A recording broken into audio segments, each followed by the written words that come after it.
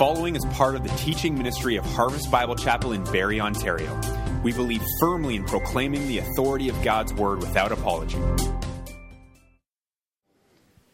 We're starting this long journey, of course, in the Gospel of Luke. Long journey. I set that out about 3 weeks ago. This is message number 3. Today, at least in my Bible, we get to turn the page as part of this. So that's good, right?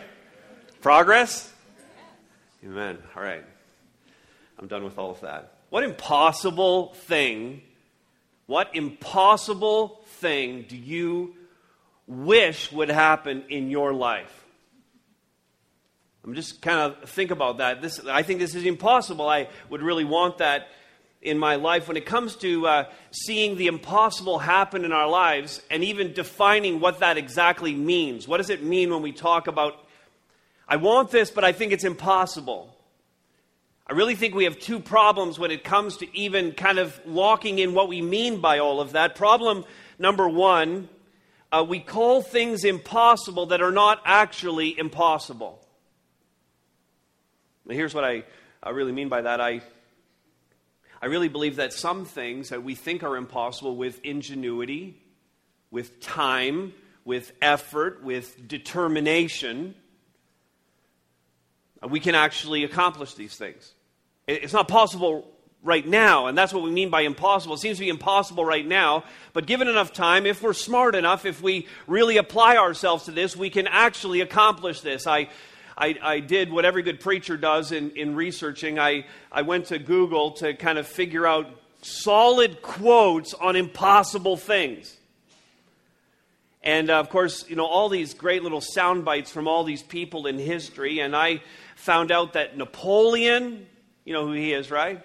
Napoleon Bonaparte and Voltaire, the great philosopher and writer, and Alexander the Great, the Greek conqueror, that great man, Tommy Lasorda,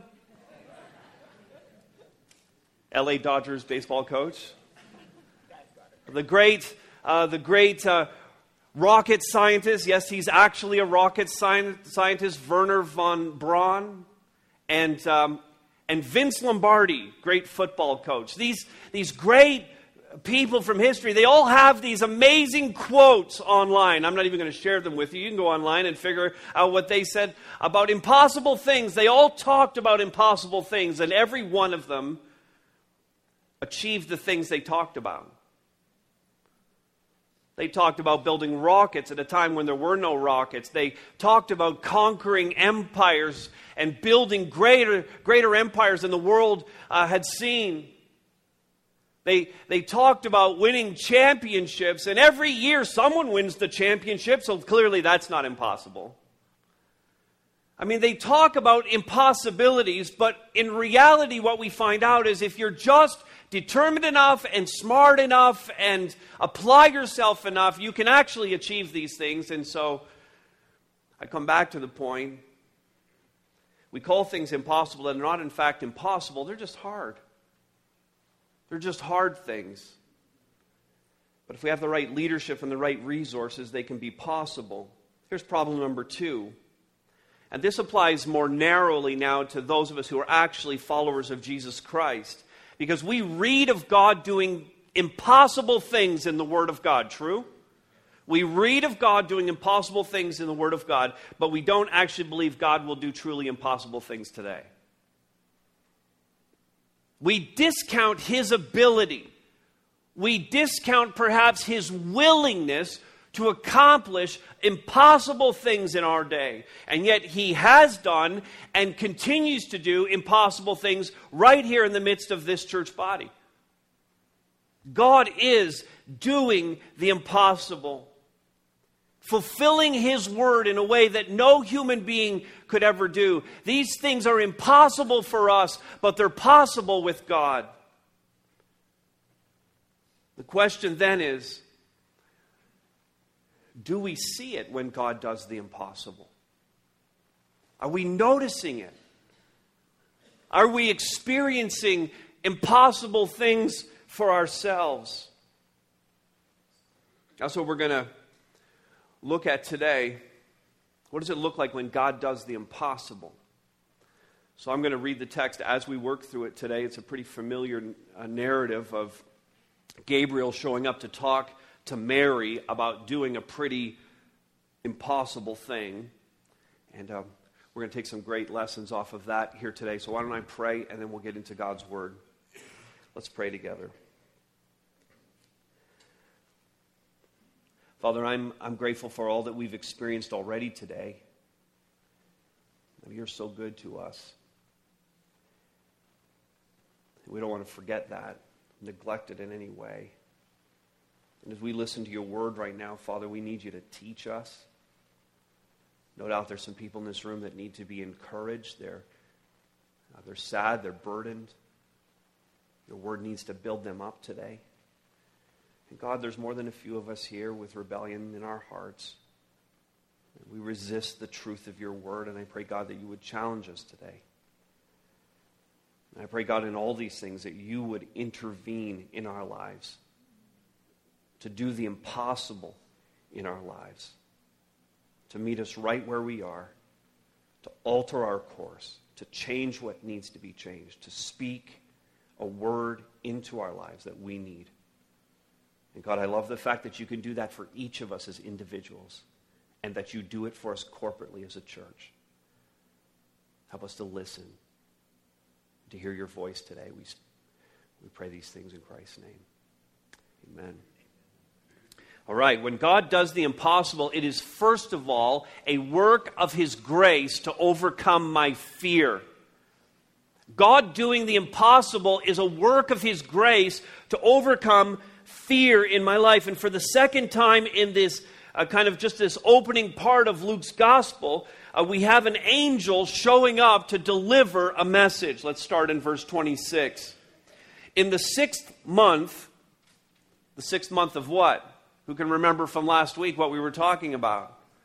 It's Elizabeth's pregnancy. The 6th month of Elizabeth's pregnancy, the angel Gabriel was sent from God to a city of Galilee named Nazareth, to a virgin betrothed to a man whose name was Joseph of the house of David, and the virgin's name was Mary. Now, beside these verses, this is from your English Lit classes. This is the setting. This is the list of players. This is the date and time. This is the situation that is being set up for us. We just get all the information we need to make the rest of the story make sense.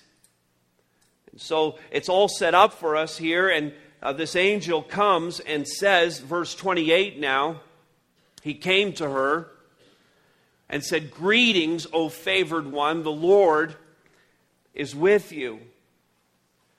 He just says this to Mary, "Greetings, O favored one, the Lord is with you." And Mary, her reaction is this, verse 29, she was greatly troubled at the saying. Notice that she's not, the text tells us here, and we've made a big deal about the reality that when angels show up, we tend to be afraid. And it seems to be, at least initially here in the text, that she's not terribly afraid of the angel himself, but she is afraid, or she's perplexed, or greatly troubled at what the angel says. That's what the text says here. But she was greatly troubled or perplexed or confused by the saying. And she tried to discern what sort of greeting this might be. She's trying to think it through. Now understand, Mary, by this point in her life, she's a virgin. It was normal for maybe even older men to marry younger women, to be betrothed to them. And there's every likelihood that Mary was very young, like in her teenage years. And so she's not really savvy on the ways of the world. She's a resident of a village. It was common for women really just to stay in their village. They didn't travel very much at all in those days. And so she would have been living this very provincial, very backwater, very kind of sheltered existence. This young teenage girl, not savvy in the ways of the world, growing up in small town Galilee. And an angel shows up and says that you're favored, God's with you. She's confused by that. She's trying to figure out what he's talking about. And so keep that in your mind there, this confusion that she has here. She's greatly troubled by it. But she has at least enough savvy to know this. And tell me if this wouldn't be true of you. If an angel shows up in your house and begins kind of buttering you up, something's coming next. Correct? She's smart enough to know that this isn't just a casual drop-by. And you know the difference if it happens to you.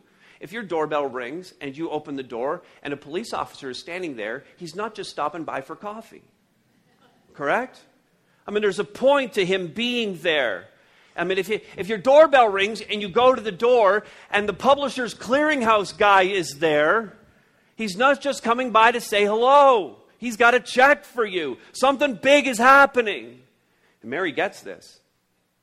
She's trying to figure out exactly what this is going to mean for her. Something's up. And Gabriel says to her, and this is where you get a little bit more of the sense that she too was more than perplexed with the saying, but also fearful of the angel himself, like everyone else is, because then he comes back and he says to her in verse 30 now, the angel said to her, "Don't be afraid, Mary.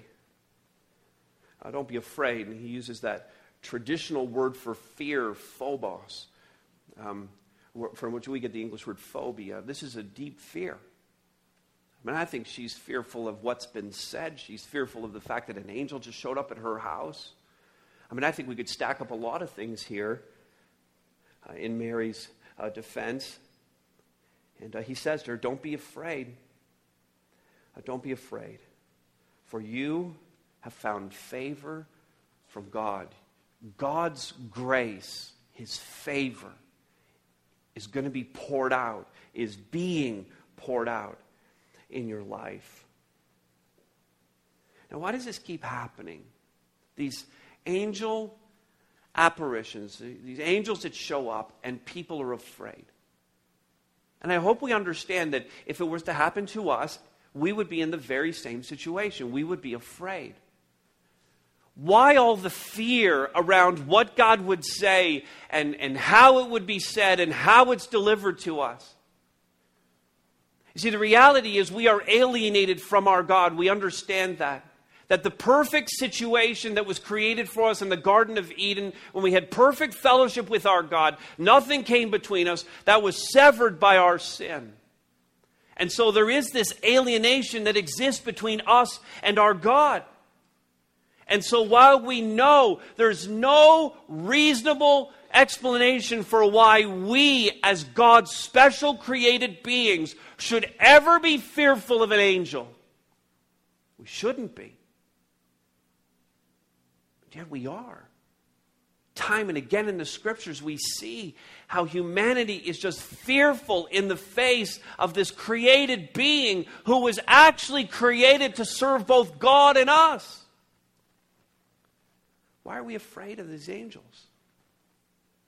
It's because of this distance. It's because of this alienation between us and our God. And so it causes fear. See, we live and we're more comfortable in the natural world. We're more comfortable with the things that we can see and the things that we can hear and the things that we can taste and feel, the things that we can experience for ourselves. That's the natural world. We're very comfortable in the natural world. But when the supernatural world breaks into our lives, we're fearful of that. We fear any time God breaks into our world because we ask the question, as Mary is asking it here, what's this going to mean for me? What are you asking me to do? What's going to have to change, God? You should be afraid of that every Sunday morning. If I get to Harvest this week and I sit down and we get God's Word open and I start hearing it preached, there should be a little bit of fear in every one of us that God's going to ask us, God's going to meet us, He's going to break into our worlds, and He's going to ask us to do something that requires something greater than we're really willing to give. Mary's wondering what kind of saying this is because she understands that something's coming, and it's not going to be a small thing if an angel shows up to deliver the message.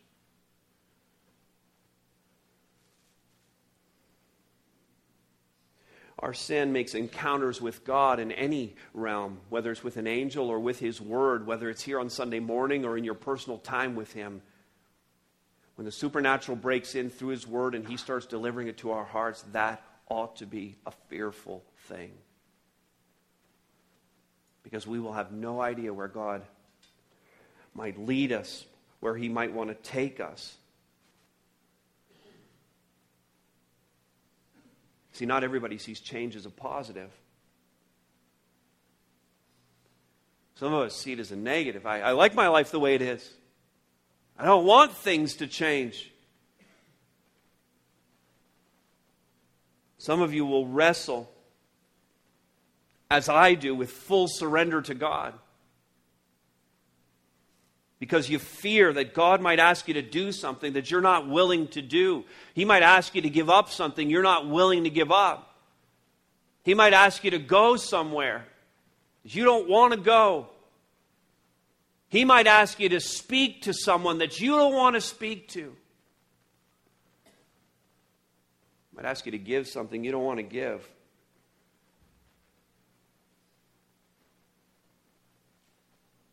So we fear being confronted with these truths, and it's appropriate. Because He's awesome. And when we really encounter Him, He lays us flat out. His grace then gets poured out in our lives. And this is how the angel brings Mary to a place where she can no longer be perplexed about these things, no longer be in fear. His grace can overcome all of this. Grace is His unearned and undeserved favor in our lives. What's interesting about the description of Mary here is we have no background on her to say that she deserved anything that she got here. Unlike the story of Zechariah and Elizabeth, we know that they were faithful, they were pursuing the Lord, they were continuing to serve Him, they were about the Word of God, they were eager to obey Him in every way, despite the disappointments in their lives. They were faithful, proven people. And so God chose them and gave them a child called John, who would be the forerunner to Messiah. But with Mary, we have none of that. We don't know if she was faithful. We don't know if she was true to her God. We don't know any of these things. We can suppose that she was. But all we know about her is she was in her house that day when an angel showed up and said that she had God's grace, undeserved, unearned. God's favor. It's Mary. Not based on any criteria, but great news for us, right? God chooses us. He works in us. He does great things in our lives, not because of anything we do, not because of anything we've earned, not because of anything that we think that's in us that would cause God to catch our attention. None of that. It's grace. Free gift. Based on nothing we could ever possibly do for it. God doing the impossible. When He does this, it's a work of His grace to undeserving people. See, that is the impossibility. That God would choose me.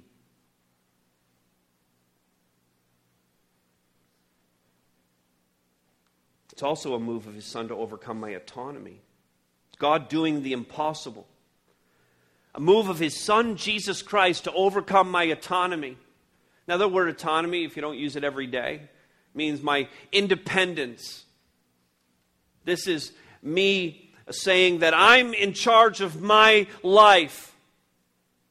This is a cornerstone of Western philosophy. It's the cornerstone of our Constitution here in Canada.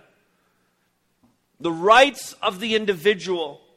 I am my own person. I chart my own path. I did it my way, is the anthem of those who believe in this. And Jesus Christ came into this world impossible. with an impossible plan, Jesus Christ came into this world to crush our autonomy, our independence. Gabriel settles Mary down with those words in verse 30, and then he shares the plan. And behold, you will conceive in your womb and bear a son, and you shall call his name Jesus. Now, already twice in the account, we've found out that she was a virgin. She'd never had sex with a man. She wasn't married yet. She was betrothed or legally pledged, a little more than engagement, legally pledged to this man named Joseph. But they had not had any sexual relationships either. She was a virgin. And we'll all agree here that this is kind of the core issue when we start talking about impossible things in this passage. That it is impossible for a virgin to conceive. That's exactly what Gabriel says is the plan. And then we have these first descriptors of who this Jesus is to be. I love this description of him. We have his name. He's going to be called Jesus. Verse 32 and 33, he will be great, and he will be called the Son of the Most High, and the Lord God will give to him the throne of his father David. And he will reign over the house of Jacob forever, and of his kingdom there will be no end. These are the first New Testament words concerning Jesus Christ. 4 things that we learn about him here. If you're taking notes, jot these down. First of all, he's great. So it says in the passage, he will be great. And this greatness is inherent to who he is. It's meant to distinguish him from anyone else, to distinguish him from any other person who will ever live on the planet. He's great. And if you follow along in Luke's gospel, it's always a good idea to study verses in the gospel in contrast to other verses in the same gospel. What's Luke really talking about? Later on in chapter 22, we find out that true greatness is servanthood. And there is no greater servant in the world than Jesus Christ. And the impossible thing about our God in contrast to every other God is that this is a God who's going to come and actually serve humanity. Not just demanding obedience, but coming to pour out his life as a sacrifice for us. He's great in that way, in an impossible way. Secondly, he's God. He's called the Son of the Most High. This is a clear claim on divinity. He's fully God, yet he's going to be born as a man, so he's fully man. The mystery of Jesus Christ is that he is fully God and fully man. And this is a statement of his divinity. Thirdly, he's king. And God's going to give to him the throne of his father David. He's going to be the fulfillment of all the covenant promises. He's going to rule over the nation of Israel and, in fact, over the entire world. Here we're finding out some great things about Jesus Christ. Number 4, he's going to be there on that throne forever. He will reign forever. Of his kingdom, there'll be no end. All of this seems pretty impossible. It's being delivered to this young girl in this small village in Galilee. It seems so impossible.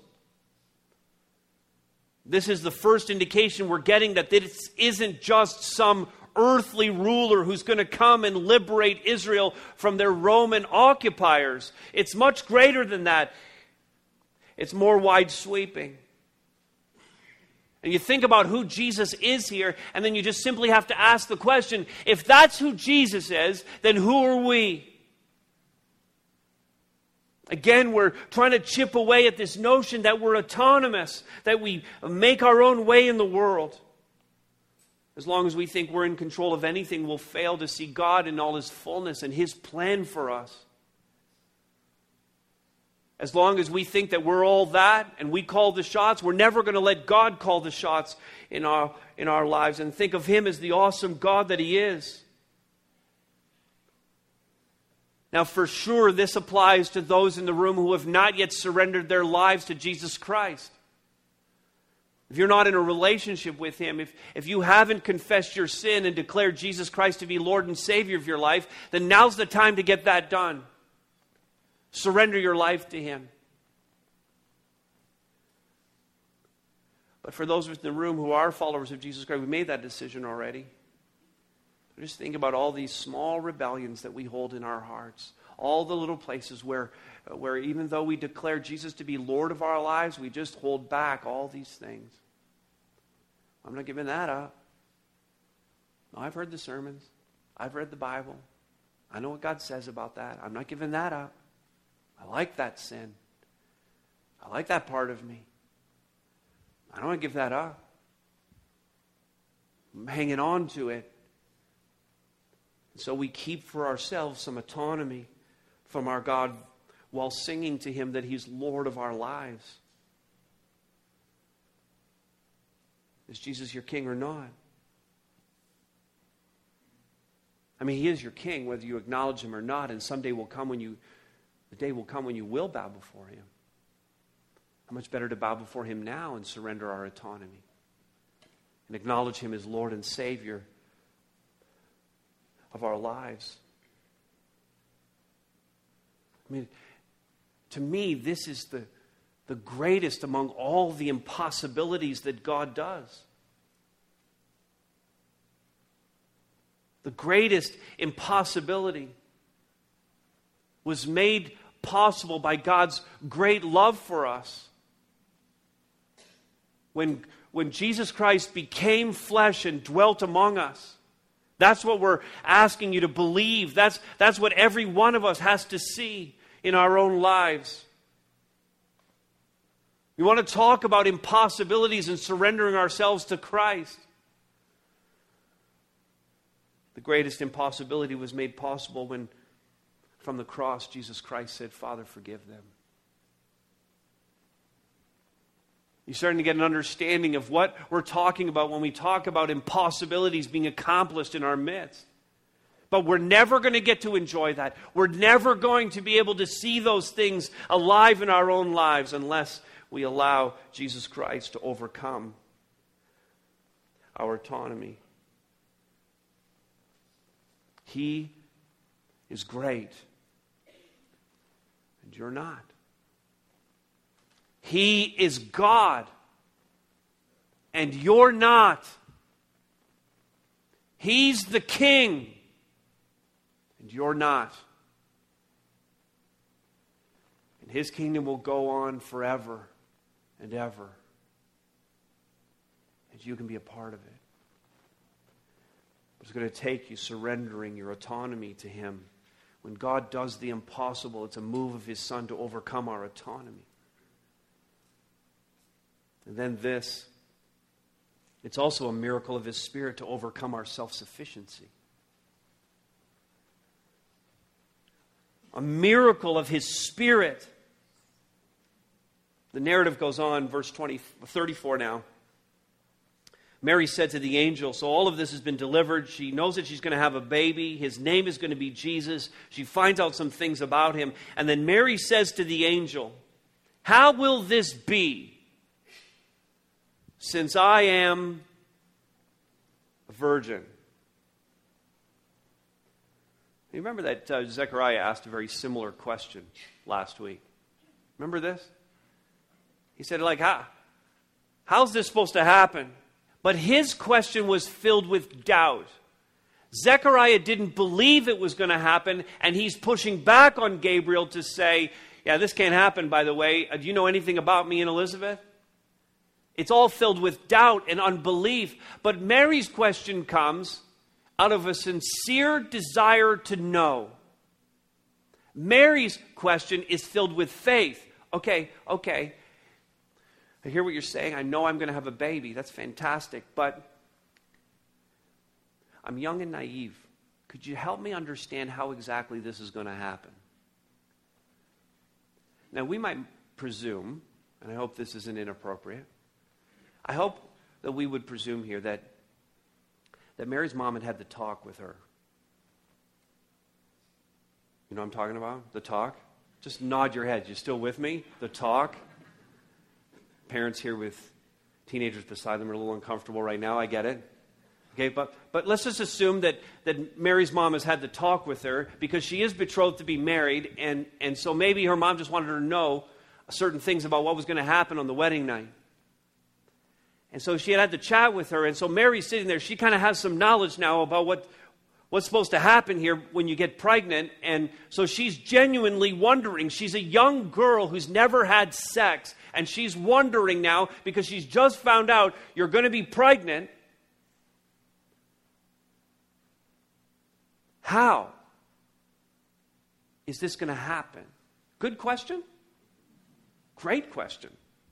It's just genuine inquiry. That's all this is. Gabriel answers her. I'm not entirely sure that this is a satisfying answer. You know what I'm saying? So he says to her, and this is all we have. The angel answered her, "The Holy Spirit will come upon you, and the power of the Most High will overshadow you. Therefore, the child to be born will be called Holy, the Son of God." That's the answer. The idea here is like fog rolling in. This idea of overshadowing her, or of a blanket being thrown over something. That's the idea here. And at least Mary was finding out here that what was not going to be involved here was any kind of sexual encounter, physical sexual encounter was not going to be part of this at all. In fact, no human male would be part of this in any respect whatsoever. That it would just be the Holy Spirit in some mysterious way that we don't have recorded for us. In some mysterious way, the Holy Spirit is just going to overshadow her. That's it. That's all we have.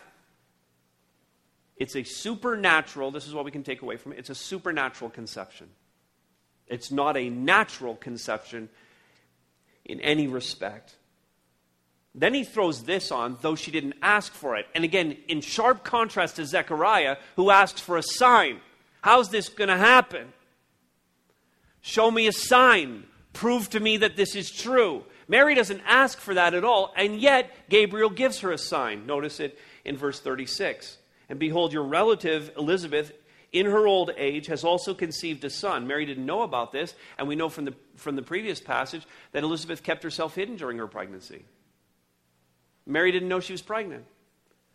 "Your relative Elizabeth, in her old age, has also conceived a son, and this is the 6th month with her who was called barren." That's the sign. Mary, not only is this going to happen to you, but it's already happened to your relative Elizabeth. She's already pregnant. She's 6 months pregnant. What a wonderful confirmation that is for her. And then Gabriel adds this little teaching point. Do you have your pens ready? Or if you're using a smartphone or iPad Bible, you're going to highlight this right now. "For nothing will be impossible with God." That's the teaching point. Nothing will be impossible with God. Now, here's my concern with that phrase. Can I express my concerns with that phrase? I realize that it's a line from the Bible, so I shouldn't have concerns about it. But it's always dangerous when we take a line out of the Bible and just begin applying it willy-nilly wherever we want. Arbitrarily applying this. Oh, what a great line. Let's pull that out. And all of a sudden, like Tony Robbins is using it in some kind of motivational type speech. Nothing is impossible if you're with God. And we get all fired up with that, and we start conjuring up all the things that we think are impossible that God would accomplish for us. Or a line like this gets ripped out and Hallmark slaps it onto a graduation card. And all of a sudden we've reduced the power of this teaching that Gabriel gives us here to some kind of "you can do it" moment. If only you have enough faith, you can do it. Just trust in God. And the big concern I have with this is that we decide what God wants to do, and then we make that impossible situation something that He wants to accomplish in our lives. The problem lies in us making the determination of what the situation is, what the impossibility is. God's the one who needs to define these things, true? God needs to define these things. God needs to define what he's doing. And what's really being said here is not so much that this thing is impossible. It's not so much the virgin birth. It's actually a greater application of what the angel is saying. It would be more correct to actually translate it this way. It's all about what he says. It's all about the word that Gabriel is delivering. The verse should read, nothing God says will be impossible to him. Nothing God says will be impossible to him. Now, why is that so perfect for us? Because now we can't just take the phrase and apply it to whatever situation we want. It's going to be rooted completely in his word and in his will. I'm not just inventing impossible situations. It's what God says. That's the thing that's not impossible. Everything God states or proclaims, he will also perform. God's word determines what's possible or not. That means that I'm not the standard or the definition for any of it. My self-sufficiency, my strength is pathetic next to what God wants to do. I need to see the thing God wants to do that's impossible. My part is just to surrender to that. I think we can have a tendency to really trivialize the impossible. And we make it something that really is impossible. And then we try to credit God with somehow giving us strength for that. The impossible is not what we want, but what God wills. And God does the impossible. The truly impossible. God does the truly impossible to remind us that we are not him. My self-sufficiency leaves me looking pretty pathetic next to that. And so all in favor of not being God, amen? All in favor of not being God and allowing God to be God and do the impossible things that he wants to accomplish by his will. That's what we see in Mary. And so finally this, as God does the impossible, it is an act of his will to overcome my self-centeredness. I need to get away from myself in all of this. Verse 38 is so powerful to me. Mary said, "Behold, I am the servant of the Lord. Let it be to me according to your word." And the angel departed from her. I am the servant of the Lord. Let it be to me according to your word. Whatever God wants to do, our best play is always submission to his will. Submission by his servants, that's at the core of what God wants to do in this world. Because God has chosen, I don't understand why sometimes, I don't understand why most of the time, God chooses to work through us. I'm very confused about why he chooses to work through me at all. Hopefully you're in that place too. But God has chosen to work through frail, sinful humanity. And we know that God's plans will never be thwarted by a stubborn heart. And so God's pressing every person in the room right now. God's will never be thwarted. Do we agree? His will never be thwarted. However, whether or not you're part of it depends on whether your heart is stubborn or submissive to his will. I mean, God's making an offer. God's Holy Spirit is working in this room right now. Do you want to be part of my will? Do you want to be a part of impossible things that are going to happen by my strength and my power? Do you want to see my glory? God's making the offer to every person in the room. The stubborn will walk away and go, "No, I'm good, thank you." But those who are submissive to his will, God will use. And God will do powerful things through their lives. Strictly out of obedience.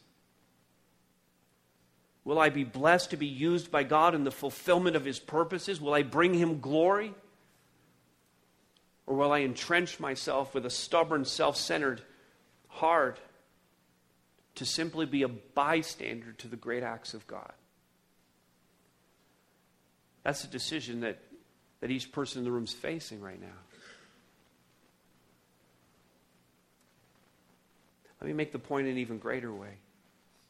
Look back at Mary's line again.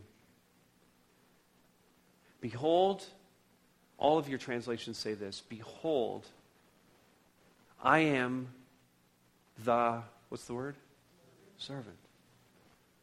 But the actual word is what in the original language? It's doulos. It's slave. Servant to me is a bit sanitized, isn't it? It still sounds somewhat voluntary. It still sounds like I can opt in or opt out. Yeah, I'm serving Jesus. I'm a servant of Jesus. I serve him. I serve. Slave sounds a little more permanent, doesn't it? It sounds a little bit more like I've laid it all out there and I'm not free to go. Slave makes it sound completely like I'm all in for Jesus Christ. That's what Mary says to Gabriel. I am the slave of the Lord. I'm going to do whatever I can to show my devotion. I'm going to be all in for him, all of my love for him.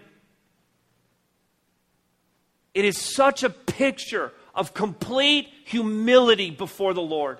There's no shred of pride here. There's no sense of any self-centeredness or what about my life? And you have to understand that she is already grasping the implications of being pregnant apart from being married. She already had to think about that. There's no objections. There's no, but Gabriel, people are going to trash my reputation like I'm not married. Don't you know what it's like out there? Didn't you know what people in this small village are going to think of me? Nothing. I'm a slave to God. He's got all of me. There's not a single part that I'm holding back. There's no self-centeredness here. See, there's something there that seems impossible to me whenever it happens. This to me is at the core of what's truly impossible.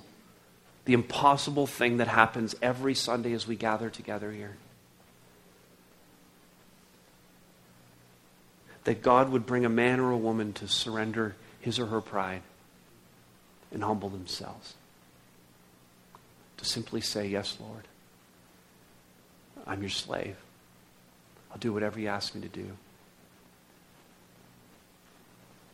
Tell me that's not more impossible than anything you started thinking about at the beginning of this message. That no matter what, we would be surrendered to him. The self-centeredness of men and women is an impossible obstacle that can only be overcome by the power of God in our lives.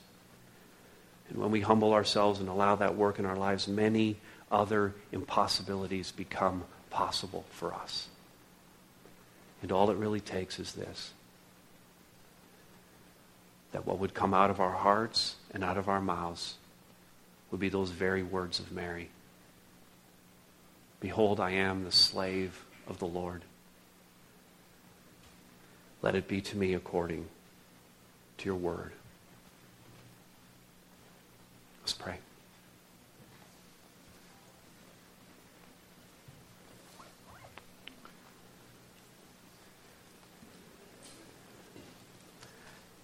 I just want you to take a moment in silent prayer. And if it's helpful for you to look up at the screen at that last phrase, put that up again. To say those words, you and the Lord, that's it. Just for you to say those words to the Lord. I'll give you a few moments. And then I'll pray.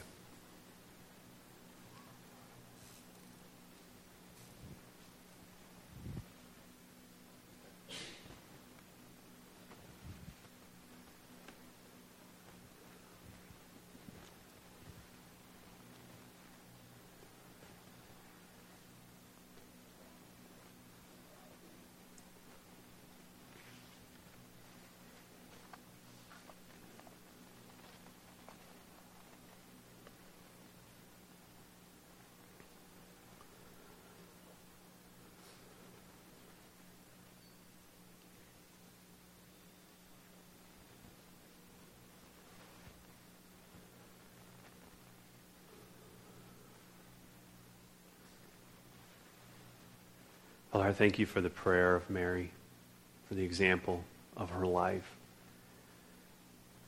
This young girl who models for us complete surrender, and I pray, God, that you would find nothing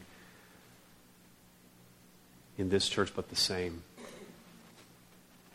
That every one of us would be committed to making the declaration in the same way that she did. We're your slaves. Whatever you want for us, you can bring about. And God, through that, I pray that we would see you do amazing, incredible, awesome, impossible things in our midst. Father, accomplish your will. Wreck our pride. Make us more and more like your Son, Jesus Christ, who is indeed great. And in his strong name we pray. Amen. Amen. Thanks so much for listening. We pray that today's message was encouraging and challenging. For more info about Harvest Bible Chapel, check us out online at harvestberry.ca. Thanks again, and remember, you are loved.